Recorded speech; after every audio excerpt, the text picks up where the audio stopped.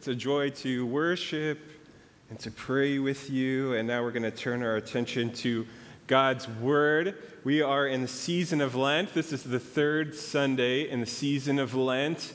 And we are using two dreams in order to do some evaluation. The first dream is God's dream, and this is a way of speaking about the kingdom of God, God's dream for us, God's dream for each and every person here, and also for all of humanity. And then our dream, the dreams that we have for ourselves. And the invitation in Lent is always to look out at these two dreams and to see where the gap is. To see maybe where they've come together, but also to understand that in a way, there's always more work to be done, to grow, in order to bring God's dream and our dream together. The theologian Reinhold Niebuhr began one of his big theological works, The Nature of Man and the Destiny of Man, this way. He said, "Man is his most vexing problem." Man is his most vexing problem. Of course, we can say woman is her most vexing problem, right? There's a way by which we still don't quite understand what it means to be human and to live a life here on earth. And so we turn to the scriptures as a way to find out, as a way to get more hints and more whispers of who we really are and where this is all headed. As we think about this dream, we don't even have to look internally necessarily, although highly recommend in the Lenten season that you would look inward as well, towards your soul and the things going on inside there. But Scripture also just tells us this truth. That there's a way by which our dreams and God's dreams haven't quite met up yet.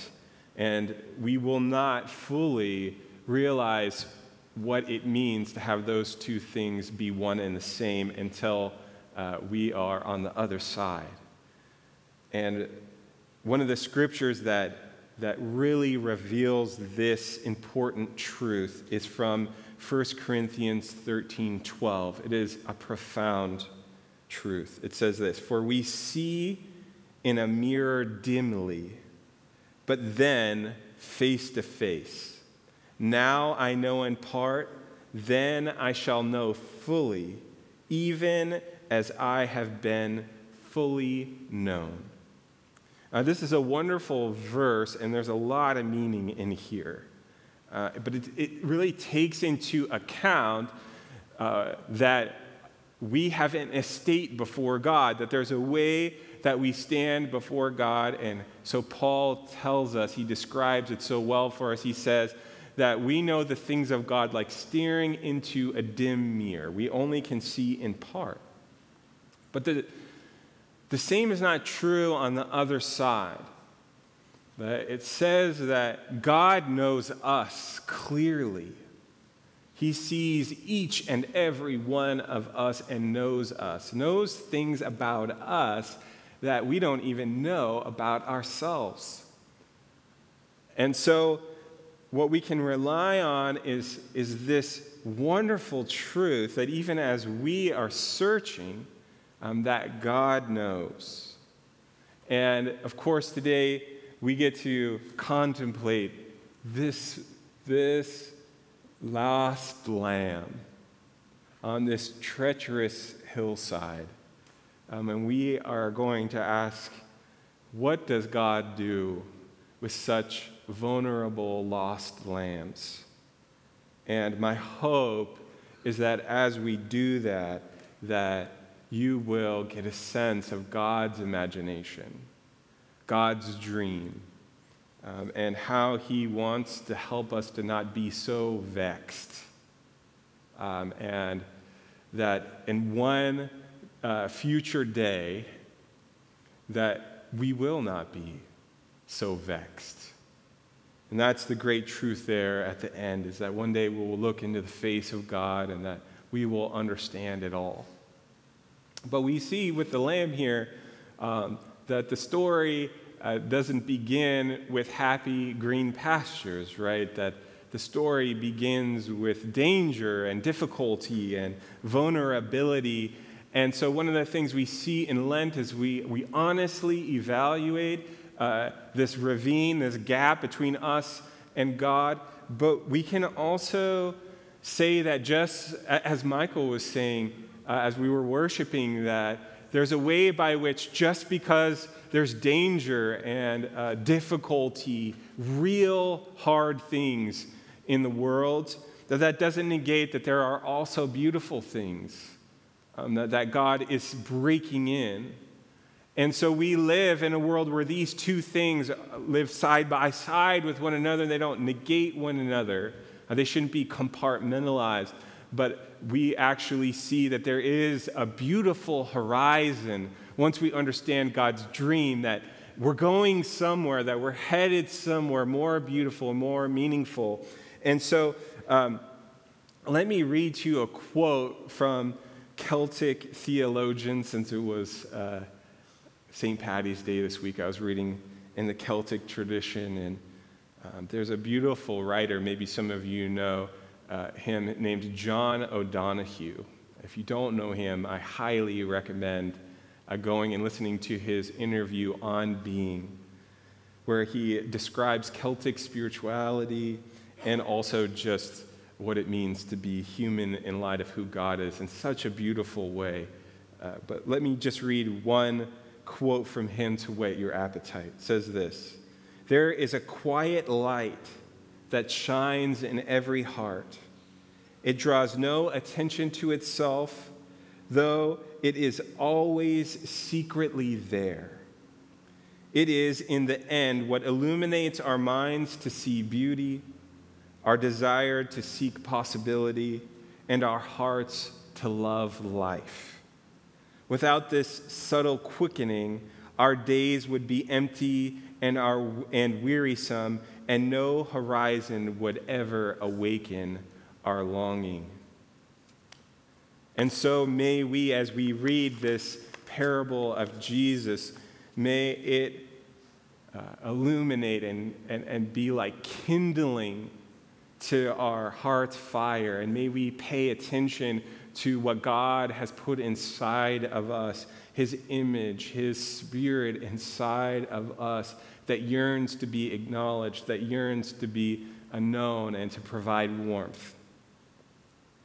Matthew 18, starting at verse 10, says this: "See that you do not despise one of these little ones, for I tell you that there are angels in heaven that always see the face of my Father in heaven. What do you think? If a man owns 100 sheep and one of them wanders away, will he not leave the 99 on the hills and go to look for the one that has wandered off?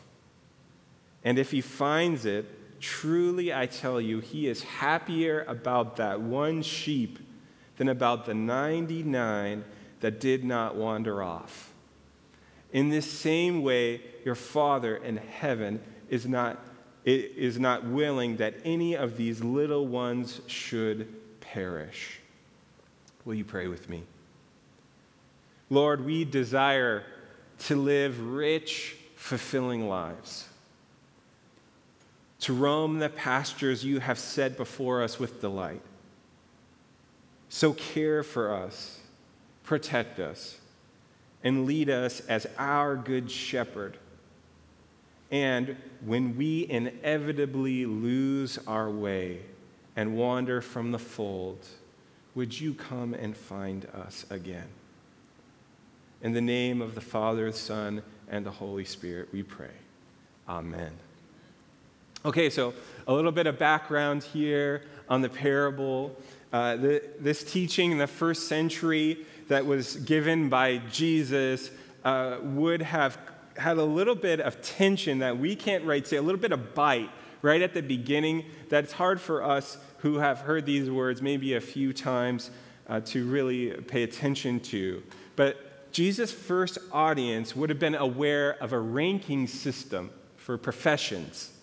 And there were some professions that the Pharisees and others who were purveyors of the religious institutions of the time would label as good professions or bad professions, or in their words, clean professions or unclean professions.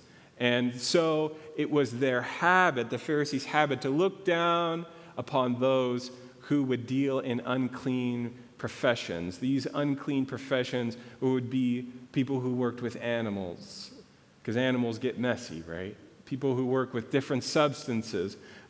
These were the things that the Pharisees would look and say, I'm not sure if that's the kind of thing that I want to deal with. And those who do should be called into question as lesser than, almost like a class system.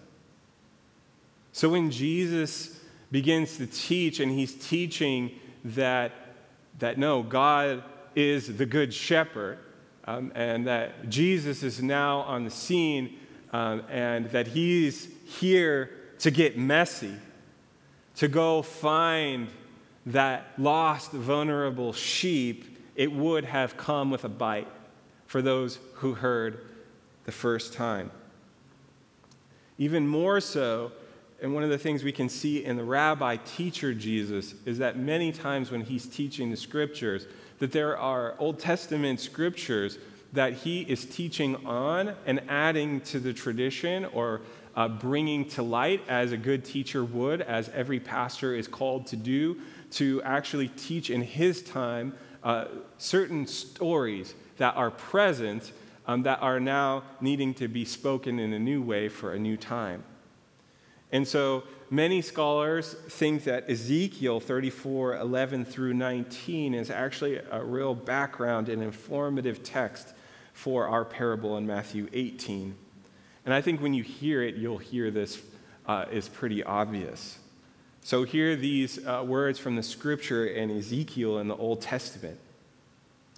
It says this, "For this is what the sovereign Lord says, I myself will search for my sheep and look after them, as a shepherd looks after his scattered flock.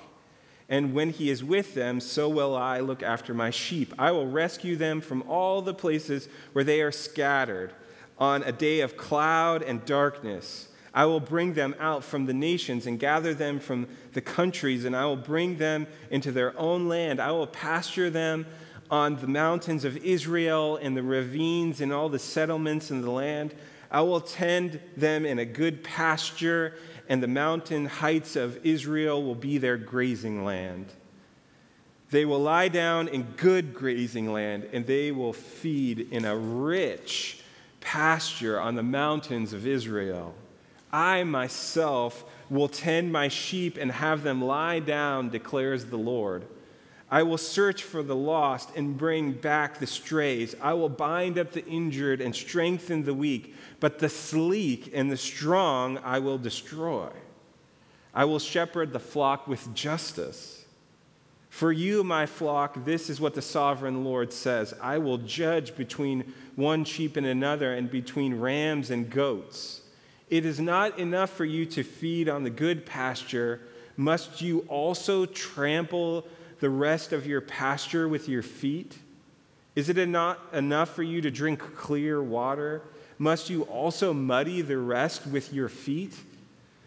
Must my flock feed on what you have trampled and drink what you have muddied with your feet? See, Ezekiel's imagery here is important for us to notice. This prophetic imagination that's challenging his religious system in his time, that is the purveyor of the goods and services of religion.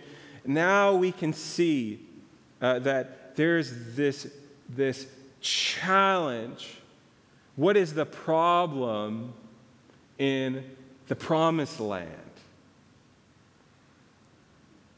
The problem in the promised land is the sheep that have made it there, and then once they drink from the clean water, and once they have enjoyed the safe pastures, that instead of figuring out how they can build a bridge so that more people can come into the promised land, what they've done is they've destroyed all the bridges. They've put up a fence around it and said, you know what? This promised land is really good and we want to protect it. In the passage, we see the actual imagery here is of clean water that is now being muddied, that the life-giving water of God is now being muddied, and it's no longer able to be drunk by the next generation or those who would come after those who've been there. God is generous. He provides, he promises so much. He says, I'll look after you. I'll rescue you on days of cloud and darkness. I'll deliver you from places across the map where you've been scattered and exiled, and I'll bring you home. I'll be with you through hill and valley, wherever you will go. And all that he asks is that the sheep would be willing to share, that the sheep would be willing to learn how to be in the promised land together. And Jesus even takes this promise of God further in John chapter 10, verse 11. He says, I won't just put myself at risk. He says, I am the good shepherd, and the good shepherd lays down his life for his sheep. So there's nothing that Jesus wouldn't do for his sheep. And so the only thing that makes the abundant life uninhabitable is the selfishness of the sheep. This is why learning to reclaim and to restore the tradition of Jesus is so vital for the church, for each generation to do, to look at, okay, where have we got it right and where have we got it wrong, and how do we bring forward how Jesus is bringing forward the heart of God, and to not put any obstacles before the heart of God or access to the heart of God. Because we need this living water, and we need to learn how to let it be a life source, a life-giving source for all who come. One of the things I was thinking about as we were worshiping and exploring these two images, right? The pearl of great price, which we spoke on last week, and how that really talks about a merchant's heart that is seeking and searching and looking for the pearl of great price, which is like the kingdom of God. And when he finds it, then he's willing to sell the field, everything he has, so he can have this one possession, this one pearl of great price. And there's a real searching out, right? There's this aspect of what we should do is search out the kingdom. But then our image today is of this lost sheep, and how the heart of God is to go search for that one lost sheep. And as we were worshiping, I was just asking, God, what does that mean? You know, these two different searches on both ends. And one of the things I felt like God was saying was that sheep is a treasure. That sheep is my treasure. Just like the kingdom of God is our treasure to go and seek, that this lost sheep is also God's treasure in his heart. And so when a sheep is prone to wander and lose its way, God's heart is to go searching for it. And one of the things that we can learn here is that Jesus is willing to put himself at risk. That is not easy territory to navigate, right? There's no one that's more dangerous than Jesus.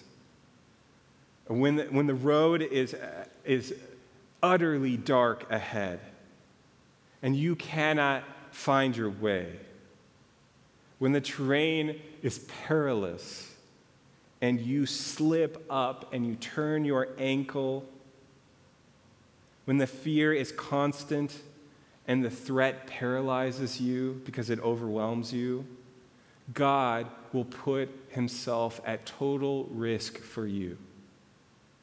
He will go through the darkest of nights. He will reach down and scoop you up when you are embarrassed and disheveled after an unexpected fall. And he will throw you on his back, carry you for miles until you are safely back at home. Jesus is not intimidated by anything on earth. There's nothing he hasn't seen before, nothing that he hasn't overcome before. He has been tempted and tried in every way. He has been mocked, he's been lied about and betrayed and even minimized, commodified.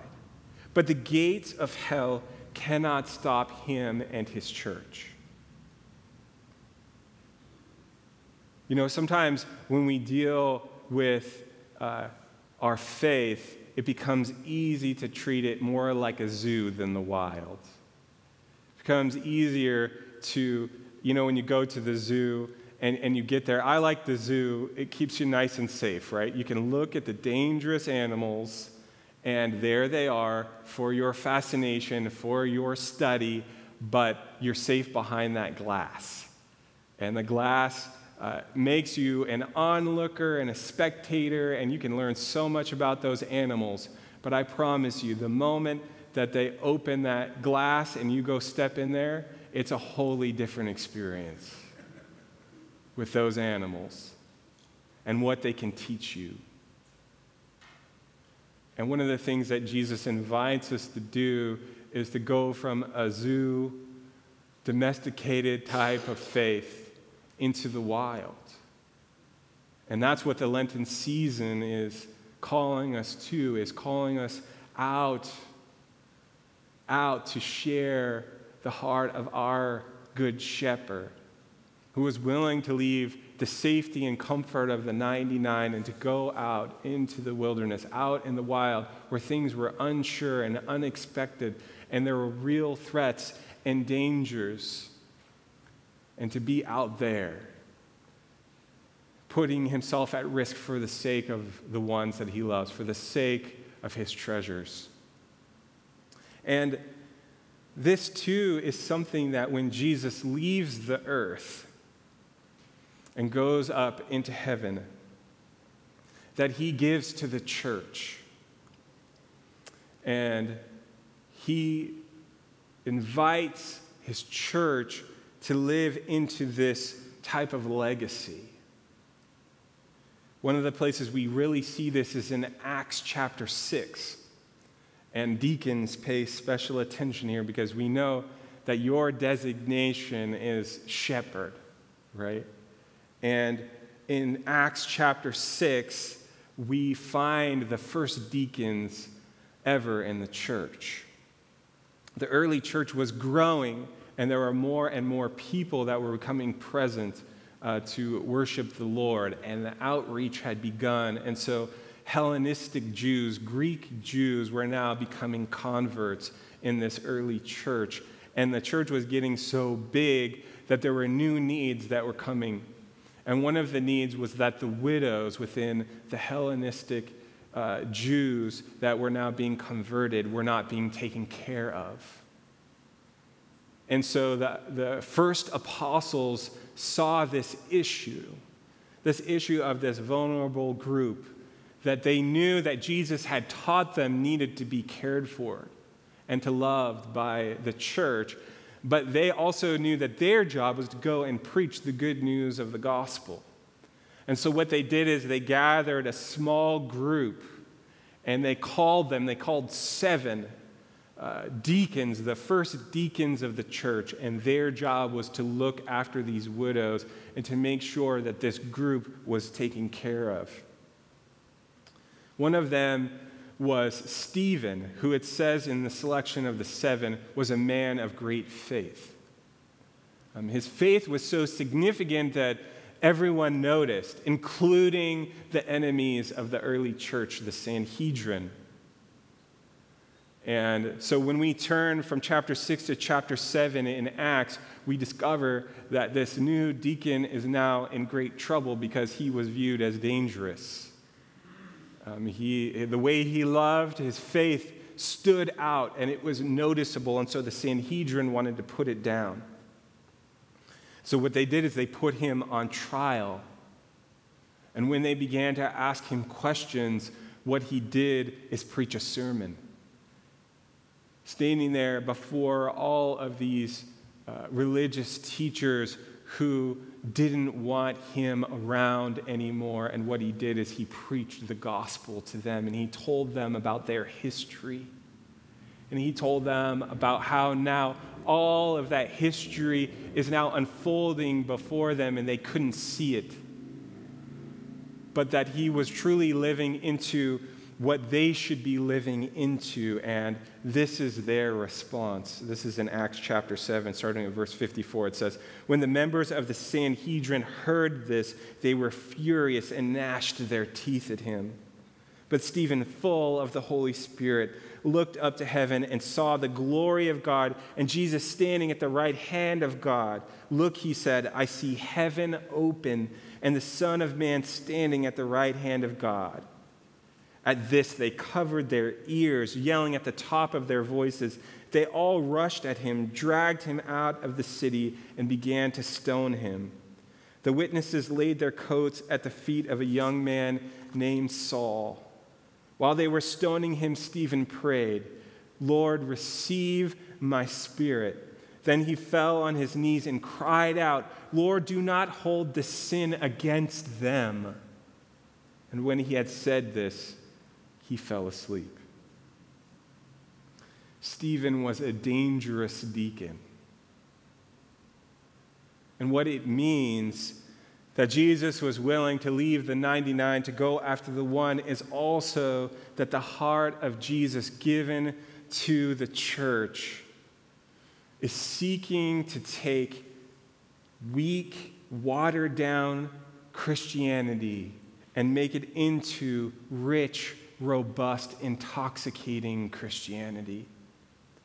And one of the things that hangs in the balance and the difference between Zooianity and Christianity out in the wild is our next generation, who needs to understand that God is dangerous and is not weak or afraid, but is powerful and worthy of setting one's own self on an adventure to be with, to go to places that are unexpected, and to do things that were never thought possible.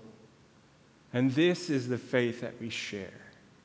This is the living water that we still drink and hope to not muddy up as we pass it on to the next person. Let me tell you about two dangerous deacons we have at the church as we come to a close here. The first, unfortunately, she couldn't be here. She's still in recovery, is Kathy Pinkerton. I can remember over a year now ago her being in my office and looking for a new way to serve at the church. And she had gone down to see what was happening in our sack lunch program and the meal that we serve for the homeless on Tuesdays and Thursdays. She was feeling a little intimidated, not knowing if that was the right group to hang out with and spend her time with. I tried my best to encourage her, and thankfully she decided to commit to that and to take that step of faith and to be at risk and to say, okay, I want to do this ministry. I feel God's calling me to do this. And one of the real beautiful stories that has come out of that is her relationship with Ronald. Many of you have met Ronald. He's been here to worship with us many times. But the relationship that really developed was out of Ronald's desire to learn more about Scripture. And so there were many times where I would walk down to give the devotional, and I would see Kathy reading the Bible to Ronald, who didn't have an easy time reading. And so Kathy had committed to reading to Ronald as much as he wanted to hear from the Bible. And these are the risks that we take, not knowing where they will lead, but when we get there, we discover the kingdom. that God has a plan and a purpose out there. And so maybe you're uneasy and you don't know exactly what the right next risky step is, but you know that there's a way by which God is calling you into ministry, into more. And I pray that you would use the dangerous deacon, Kathy Pinkerton, as your inspiration. Another story that I think beautifully illustrates what is going on here in this parable is a story from Sally Nichols, who came to a memorial service not that long ago, and she knew her friend Nancy probably would have been in attendance for the memorial, but for whatever reason, she wasn't there. And so she noticed. She looked over the flock, and she saw that there was one who was missing. And so she didn't just say, oh, that's weird that she wasn't there. She got on the phone. She called her. And when she was on the phone, she discovered that there was something wrong in Nancy's voice. So much so that then she called her daughter Cassie. Cassie called her mother, and they realized that there was something really wrong. And Cassie was able to call for help, and help was able to come. And by the time that they got there, they realized that Nancy was in a very critical situation. They took her to the hospital, and after weeks, she was finally able to recover when nobody knew if that was going to happen. And so it was because of a dangerous deacon and their willingness to step out and to make the phone call, to pay attention and to love the people of this church enough to take notice of who isn't here, to save somebody's life, to play a part in saving somebody's life. This is the heart of God spoken about through this parable of the lost sheep, that I pray that you can see these beautiful examples. Would you live into the witness of dangerous deacon Sally Nichols as she inspires us to love the way that Jesus loves. In Genesis 48:15, Jacob, at the end of his life, he says this: God has been the shepherd of my life all the days of my life. And in Revelation 7:17, in one of the striking images of the saints brought before God, the images, two of the most striking images of all Scripture, come together. It says this: for the Lamb is at the center of the throne, and he shall be their shepherd, and shall guide them to springs of living water. And God shall wipe away every tear from their eye. Knowing that we have a good shepherd for all the days of our lives, and that one day he will guide us to the ultimate springs of living water, may we be more willing to take our faith out into the wild unknown, where there are so many who are desperate for us to take notice of them and to love them with the heart of the Father, and to say they too, these weak and vulnerable ones, are our treasure to be found.